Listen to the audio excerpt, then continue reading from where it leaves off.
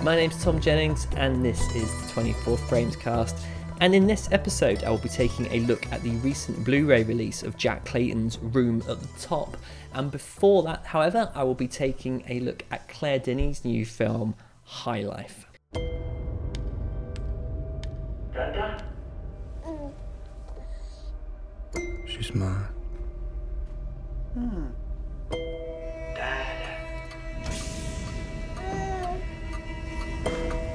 I'm hers.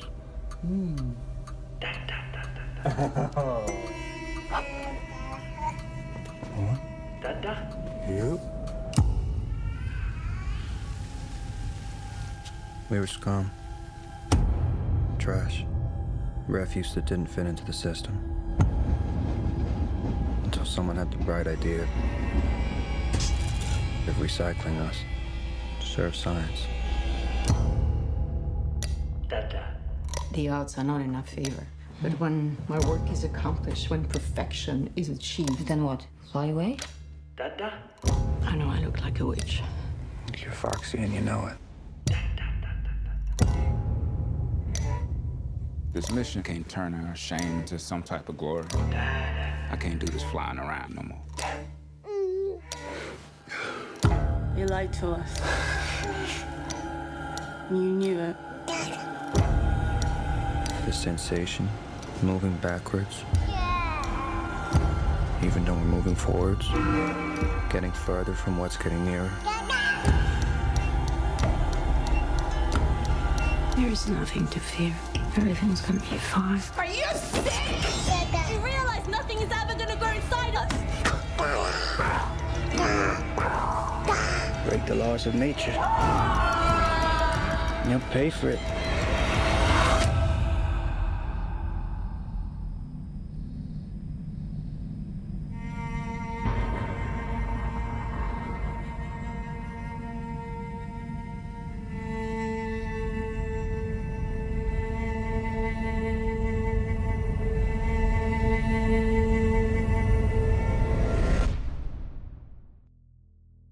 Now, by my own admission, I have not seen a great many deal of Claire Denis' films, and it's something that I will be addressing in due course.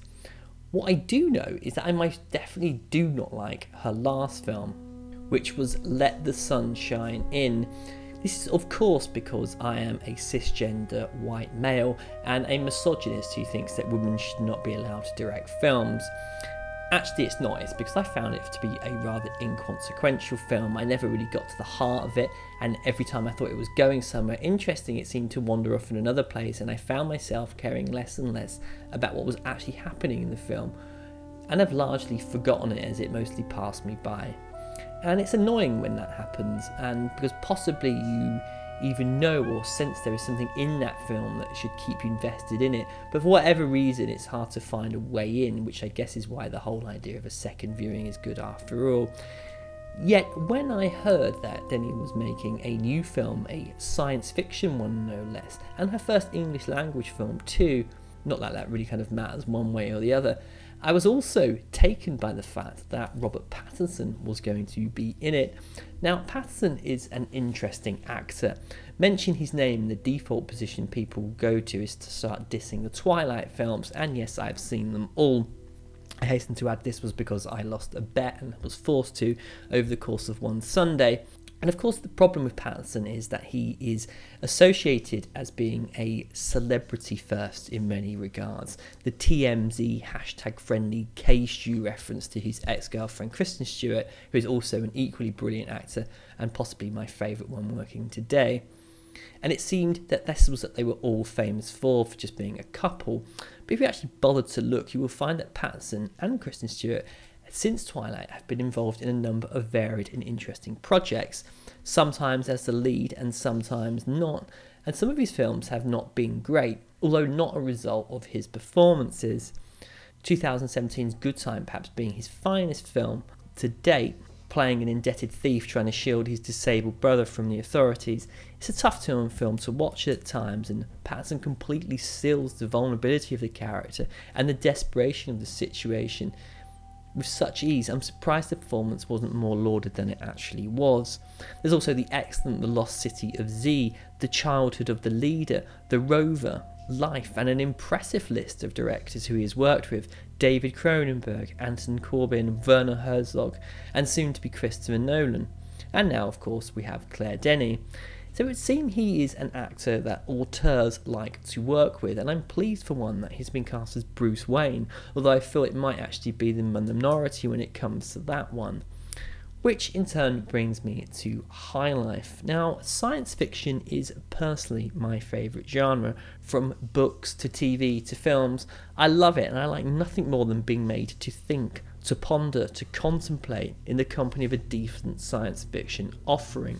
High Life is science fiction that eschews space battles, clever technology and the like, and instead focuses on more primal concerns: semen, sweat, blood, feces, sex, violence, parenthood, crime and punishment. Now, if this doesn't sound that much fun, that's because it isn't, and it's worth noting from the off, I did not enjoy High Life, and I would suggest anyone who says they do are lying. Moreover, this is a film you experience as a kind of shared trauma with the characters, and suffice to say, whether or not you like it will largely depend on how far you are willing to look past some of the film's very obvious flaws. I personally found High Life frustrating because I was unsure as to what Denis was actually trying to accomplish with it. Largely this stems as well from what I believe to be a very flawed central storyline. It revolves around a mission to a black hole in order to use the energy created by it back on Earth. There is, however, a one-way trip, unbeknownst to the crew of ship number 7, being made up of former death row inmates who have traded their sentence for the mission. Pattinson plays Monty, convicted of killing his best friend over a dog, and when we first meet him, he's seemingly alone on the ship with a baby, whom he's called Willow. Through a series of flashbacks, we learn the fate of the crew, in particular the ship's medic, Dibs, Juliette Binoche, who herself has murdered her own children and husband, and forcibly tries to impregnate the females on board with the male crew members' sperm, and unsurprisingly, having a crew made up of rapists and murderers, this may not be a good idea in the first place. Denis appears to be playing a thought experiment. What happens when you take a group of people who have through their crimes ostracised them away from society, stick them on a ship with no way of ever returning, and explore how these people cope? How do they survive? What becomes the point of their existence? Is there a chance of rebirth? The problem, or at least as far as I could see it, is that High Life offers very little insight into any of this central hypothesis, or at least anything that we have already seen before. Yet I cannot deny the film had me utterly transfixed as to where it was going. Its mood, its atmosphere, and this sense of existential dread permeated it throughout. During the film's opening few minutes, Denis sets her stall. This is a lo-fi science fiction film.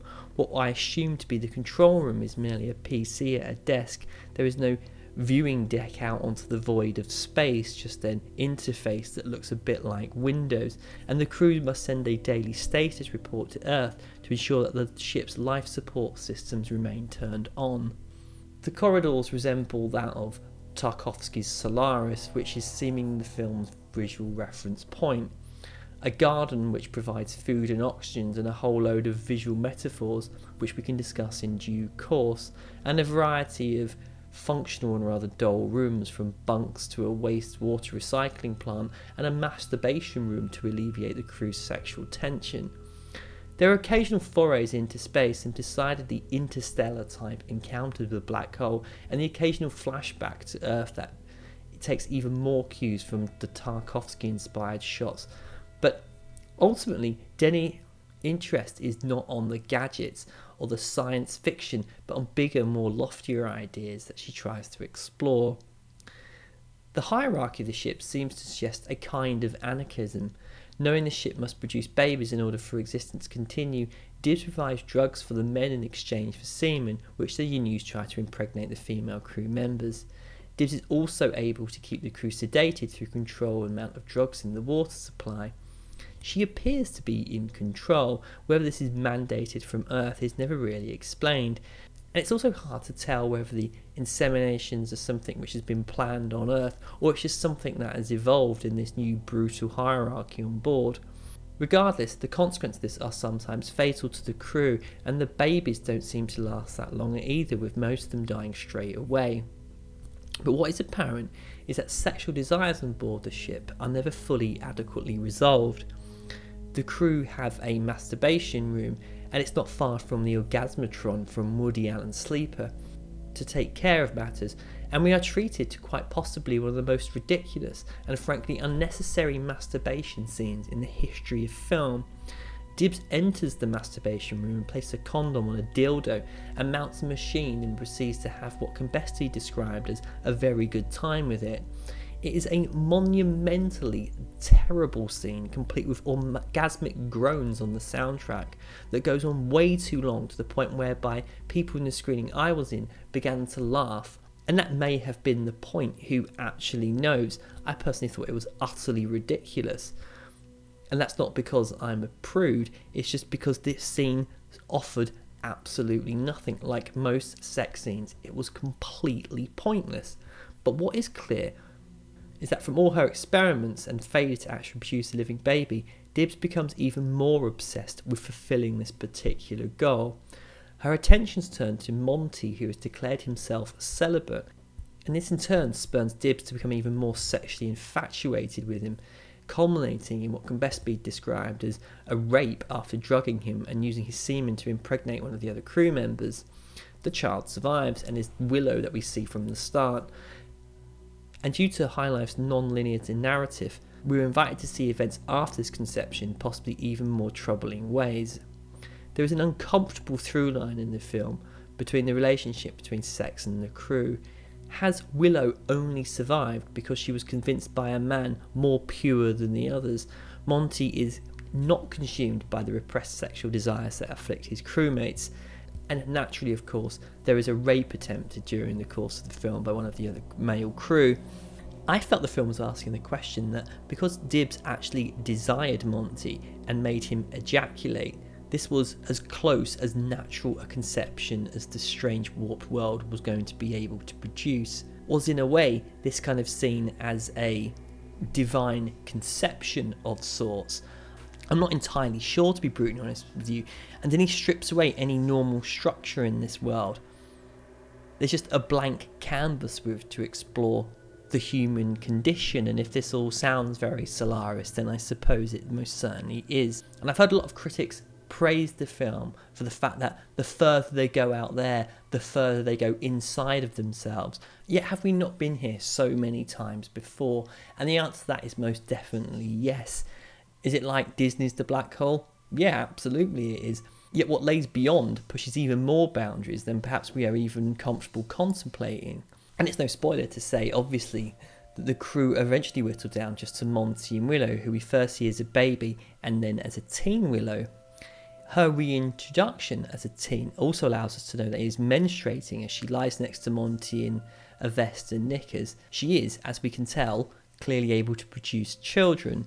Monty at the start of the film talks to the baby Willow about taboos, and one can't help but wonder if another one is about to be broken and we're about to see the evolution of some kind of new societal norm, albeit one that we are completely disgusted by.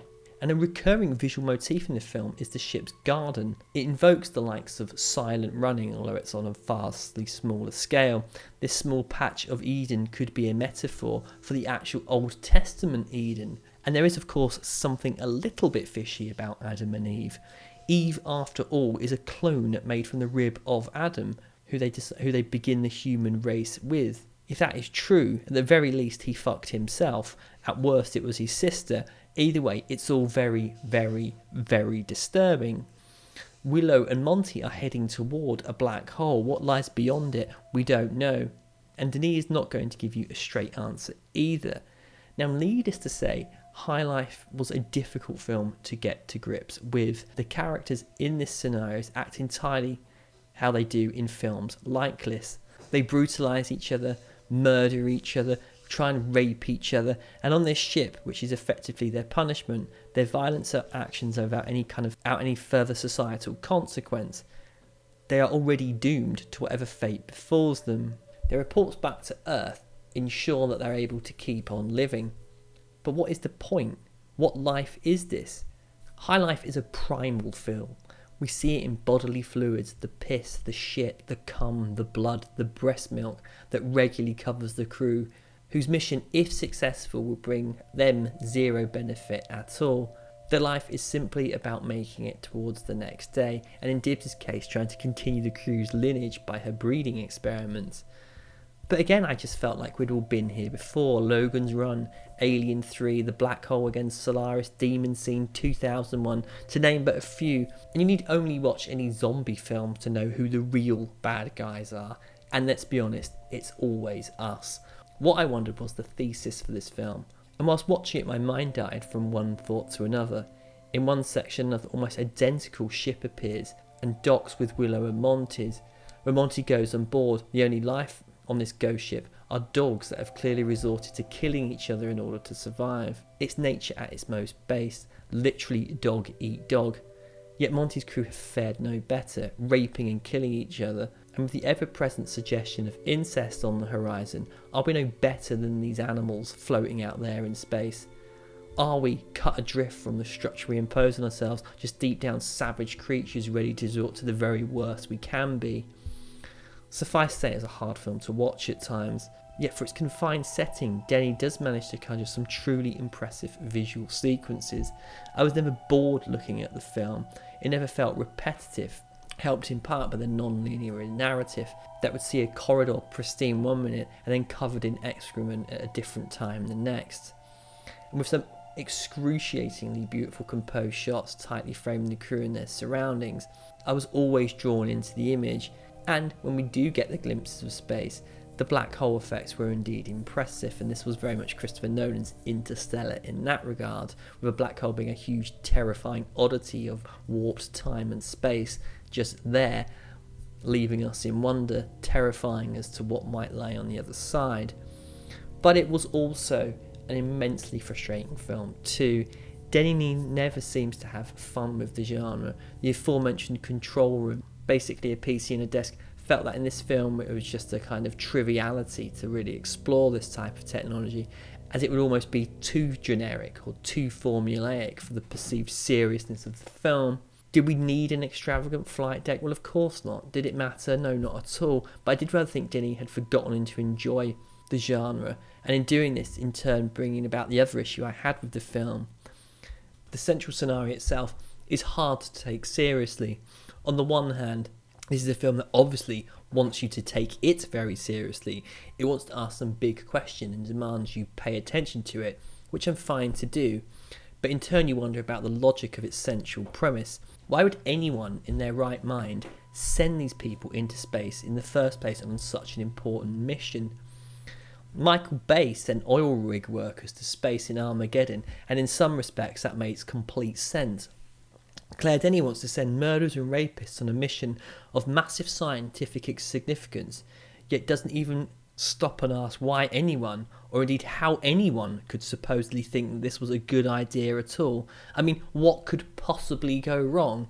The film felt oddly contrived in this regard, and I was aware, again, that it wasn't really saying a great deal of anything really that worthy of note.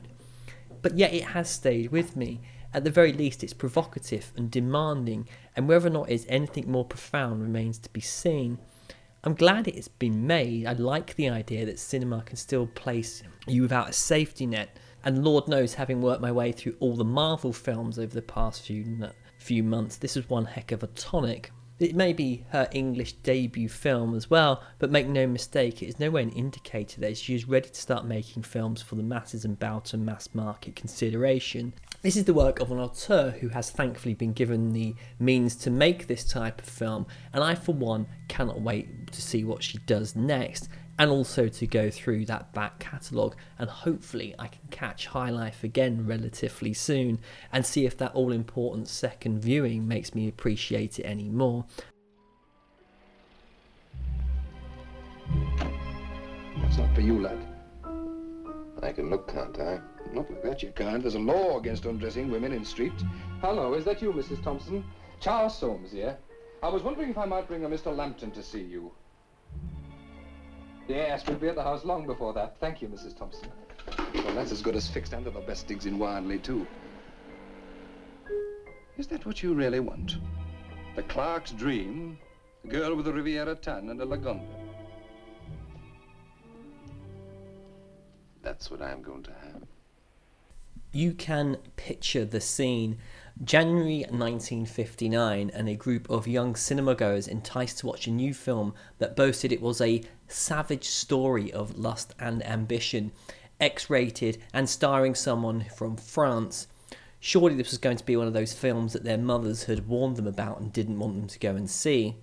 If they had have gone to watch the film in question, they would have found 2 hours later that they would most likely have been somewhat bemused, because a smutty soft porn exploitation film, Jack Clayton's Room at the Top, is not. What it is instead is a damning look at class, masculinity, sex, and the pitfalls of marital conformity. I have to be honest, I had never heard of this film before its recent Blu-ray release, and to a degree as I watched it and read more about the film, I kind of began to understand why. I'm of course familiar with the Angry Young Man films, Saturday Night and Sunday Morning, Look Back in Anger, the films of Woodfall Films, Free Cinema, Lindsay Anderson and co. And to me, these people, these studios, was the canon with actors such as Albert Finney, Rita Tushingham, Richard Harris, which is possibly why Room at the Top were never really entered into my sphere. Here is a film set in Northern England, away from the trendy South, directed by Jack Clayton, who at the time of making the film was 37, which was still considered old and to be part of the establishment, and starring Lawrence Harvey, who despite his looks was an actor whose opinion of his own talent was considerably thought a great deal less of by the critics at the time. Perhaps then, Room at the Top was not prestige enough for some, too provincial, too lowbrow. Yet it is anything of the sort. It would go on to win 2 Oscars for Best Actress for Simone Signoret and Best Adapted Screenplay, as well as the nominated for Best Picture, Best Actor, Best Supporting Actress and Best Director. It would also pick up the BAFTA that year for Best Film. So this recent BFI Blu-ray release, I decided it was time to dive in, and what a gem of a film I have discovered. Isn't that Susan's father's works? Joe, you're wasting your time. These 2 families, the Browns and the Waleses, they've as much brass as the rest of Warnley rolled together. Hey, what do you think of that one? Not bad, but not grade 1. What do you mean by that? Time I filled you in on the Lambton report on love. I've got a foolproof method for grading women. Partly money, partly background, partly J. Lambton's instinct. Now take Susan Brown. Are you offering her to me? No, seriously. Susan is grade 1 on every count. Well, you just have to look at her to know. Susan's not for you, lad. Well, it just so happens that I like her. You lust after her, you mean? Oh, no, it's not that at all. Well, it's partly that, but not just that. You see, she's so wholesome. The story is set in 1947 and revolves around Joe Lambton, played by Lawrence Harvey, who's a World War II veteran and former POW who leaves the bombed-out streets in a town called Dufton and moves to Warnley, a fictional town, which would actually be filmed in Bradford, where he takes a job in the local Treasury Department of the government. Joe makes some new friends at work and decides that he is sick of his lot in life and wants to climb out of the social class, and spies an opportunity in the form of local industrial Mr. Brown's daughter Susan, played by Heather Sears, who intends on seducing and marrying. Mr. and Mrs. Brown intervene, sending Susan away from Joe, who by this time is quite besotted with him, and Joe falls into the arms of the unhappily married Alice, played by Simone Signoret, and the pair begin a sexual relationship. Alice's husband George is also rich and powerful, and when he finds out of the affair, vows to ruin the couple. Joe meanwhile sleeps with Susan as she returns from abroad, getting her pregnant, and soon decides that he's actually in love with Alice. Confronted by Mr. Brown, Joe is given an ultimatum. He will either be set up for life, as long as he never sees Susan again, or he can marry her, therefore saving Susan from any shame. The problem is Joe is too proud to be set up by Mr. Brown and reluctantly decides to marry Susan despite the fact he is in love with another woman. Alice, meanwhile, is left heartbroken, and the film works towards a tragic conclusion. Now, Joe is literally an angry young man. And setting is key to this, I believe. Warmley, or Bradford as it is a mill town. Its chimneys belching out smoke into the atmosphere. The kitchen sink film were hardly known for its glamour, and these locations seem to remind those particular young men of their place. In Saturday Night and Sunday Morning, Albert Finney earns his weekly wage and then spends it just as quick as he can, and works in a place that he admits he wants to blow up, and likes nothing more than spending his evening having sex with married women. There's much more to it than that, and no likelihood that things are ever going to change. These industrial locations have changed little much since their inception. They are for workers, and with a select few, the Mr. Browns of this world, sat at the top, earning money and keeping the status quo. For Joe, life is a daily reminder that this is all beyond his reach, instilling in him a bitterness at those around him. The location is stark, yet contradictory to Joe's appearance. He is good-looking, well-kept, and more than attractive to the women in the film. Clayton even dares suggest that the ladies in office on their first day are sexually attracted to him as they look approvingly at him as he walks in. And perhaps this too adds to Joe's feeling of resentment. Surely if he is this good looking, then it has to mean something. Yet very quickly the film establishes a cruel sense of class structure.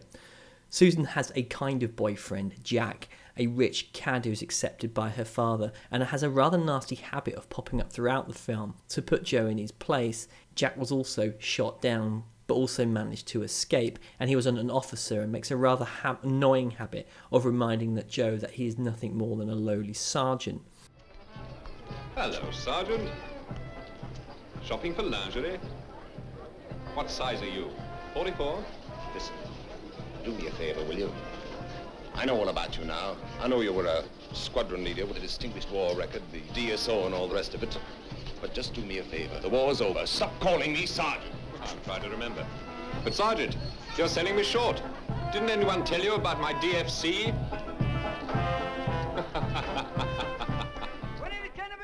It prompts a reaction from Joe that actually he enjoyed being a POW so he could study for his accounting exams. It's a kind of shocking admission, and possibly it's not even true, but if there's ever an insight into a young man, then this really truly is it. Joe is in this town, always on the peripheral, looking into a world that he does not belong. He's always presented in social situations that create awkward moments whereby his being working class is shown, from mispronouncing words in a play and being laughed at or mocked at dinner by Alice's husband. The world is cruel to Joe, and despite the character's unlikability, and make no mistake, this film does not worship the character at all and does not present him as some kind of martyr, it's hard not to empathise with how he is treated. You wouldn't believe it. The hell he thinks he is, sitting there like Al Capone, putting the finger on me. Oh, I got the works, the chairman of the establishment committee and the rest. As neat a job of blackmail as you ever saw. You follow me, Joe? Yes, he even called me Joe. If you don't leave Susan alone, there'll be no promotion for you. I told you months ago, Joe. I warned you. I tell you, She's Charles, not in another for couple you. of minutes, I would have taken his promotion out of his mouth and shoved it up his waistcoat. Yes, please. 2 to 1. Whilst watching Room at the Top and having recently decided to have a look at Saturday Night and Sunday Morning again, I could not help but wonder what on earth happened to the working class male in film and the society as a whole. Most actors today are well educated from decent stock and have the financial safety net that allows them to pursue their arts and craft. The likes of Albert Finney and co didn't. There were people who were acting in films situations that would have been familiar to them. They drink, smoke and fuck and sometimes fight. Today we detest them, though they don't vote the way we want in referendums. We ban them from smoking in pubs, tell them how much they should and shouldn't drink, call them race if they dare to say anything we don't like, and treat them as a disease that needs to be cured. Films about the British working class, made by upper middle class people, always seem to present them in ways that are detrimental to the image of them. They're shit parents, they take drugs, they drink, and somehow we mistake this now as being authentic. Looking at Room at the Top, Jack Clayton and writer Neil Patterson have a far more sophisticated view as Joe as a character than you are likely to get in some modern produced misery fest. He exists in a variety of contradictory states. He's a cad, a lover, a bastard. He can be caring, confident, confused, vulnerable, sensitive. You name it, he goes through it. Ergo, he is not one-dimensional, but a multifaceted being living in a town that status quo makes even the most simplest desires of buying a nicer house seem almost unimaginable. Who wouldn't be pissed off? Joe may think he will find happiness with Susan, but it's Alice for whom he begins to fall in love with. How do we know this? Well, he rages at her having admitted once that she posed nude. He is jealous that she has sex with her husband. This is a character whose inner monologue is fighting love, lust, and the world at large. And in these outbursts, you can sense that Joe is fighting a personal battle with what he truly wants and desires in the world. I'd like a picture of you like that. There is a picture of me in the nude, somewhere. You're joking. No, there really is. I was at the university at that time, and I met an artist at a party. He wanted a model. I don't suppose it was even a good painting. How often did you do this? Only once. Are you sure? Of course I'm sure. I don't tell lies, you know that. You never told me. Why didn't you tell me? Because I had forgotten about it. Oh, darling, what a fuss.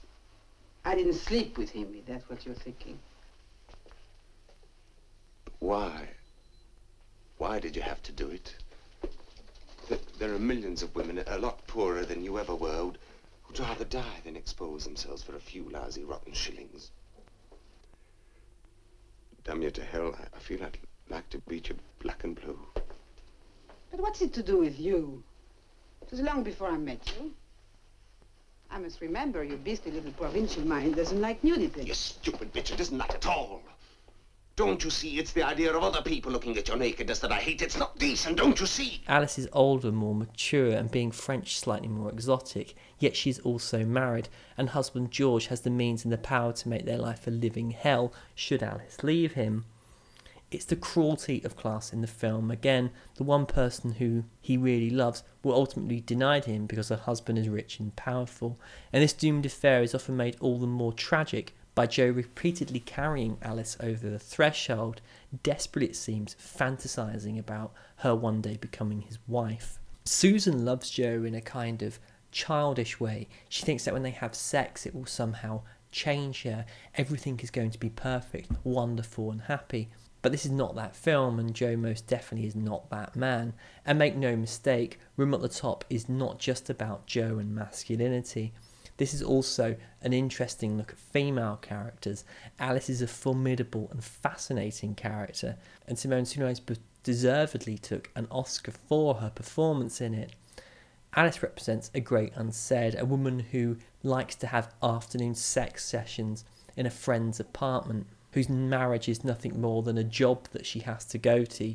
Even though she is well off, there is a sense that she's doing nothing but treading water, keeping up appearances and being dutiful. The institution of marriage is not one of marital bliss, and not death do part, but more living death till parting.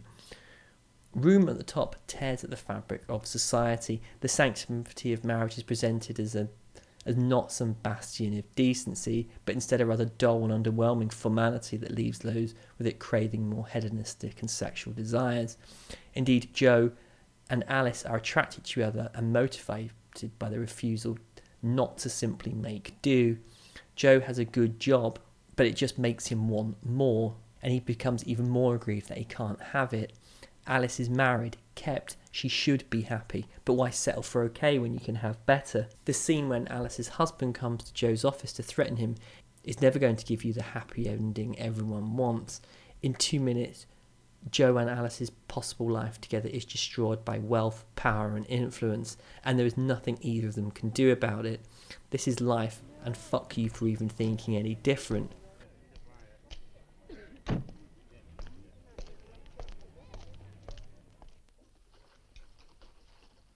Yes?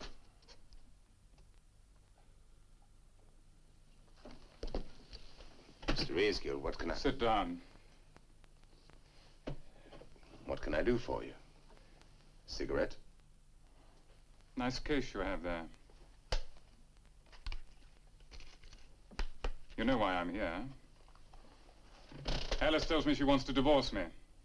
Well, I'm not agreeable. You haven't any choice. She's my wife, and she's going to remain my wife.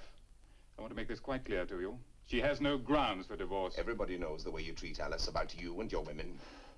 But nobody can prove anything. The difference between you and me is that I haven't been indiscreet enough to leave evidence lying around. Meaning what? Just this. If she brings an action for divorce, I'll fight it. I'll smear you both across the headlines. It'll make fine reading. Elspeth's flat, the naked bathing in Dorset and all the rest of it. How did you know? I make it my business to know. It'll break you, because you can't stand a scandal like that, and you know it. And you won't get Alice either, because I still won't let her go. You can't hold her. Maybe she can't divorce you, but she can leave you. You can't stop her from leaving you. Can you keep her? I can keep her. Because I love her. She's 10 years older than you, and she hasn't a penny of her own. If she leaves me, I'll sue you for enticement. Then you won't be able to support even yourself. You got everything pretty well worked out, haven't you? I have. There are no loopholes. Get it clear. From now on, you leave Alice alone. Understand me? Why won't you let her go? Why? Because she's my wife. That's why. Are you trying to tell me you still love her? I'm not trying to tell you anything.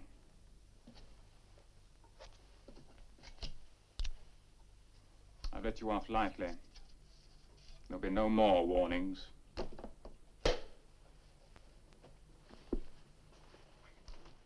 Room at the Top is also a film about landscape and the intersection this has with characters.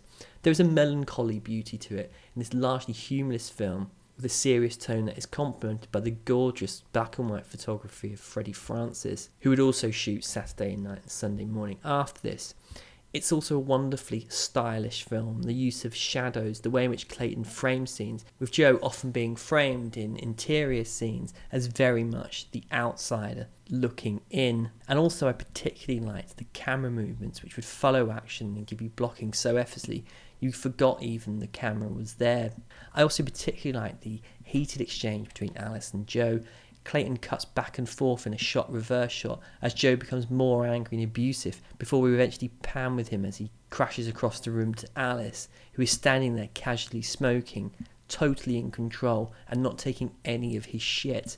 This is toxic masculinity being called out and demolished by a woman who knows exactly that underneath the vitriol lurks a rather spooked boy in need of an emotional spanking. After one argument, Alice asks Joe if he wants a cup of tea. "I don't want anything," he snaps back. It's such a loaded response. Of course he wants something. He wants to be loved. He wants to be in love. He doesn't want to be poor. He wants a nice house, a shag, a cuddle, a drink, a cigarette.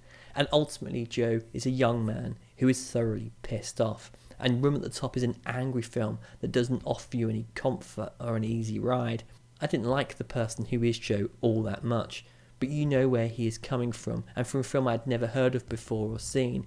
It was an exciting and daring work that still felt relevant and fresh 60 years later. And I can heartily recommend picking up this BFI Blu-ray. The transfer is absolutely stunning. It's not the prettiest film, but as I said, I think it really captures the mood and the feeling of Bradford, and it also has an interesting commentary as well on it. So that's going to be it for this episode of the 24 Frames Cast. Many thanks for listening. I will be back soon with another episode. You can find me on 24framescast.blogspot.com. You can also find me on the Masters of Cinema Cast with Joachim, or at moccast@blogspot.com. You can find me on Twitter at 24framescast, and you can always find me on Facebook. I'm Tom Jennings for some reason I've got a hoodie on making a particularly angry face. I don't know why. But other than that, I will be in contact soon. Many thanks for listening.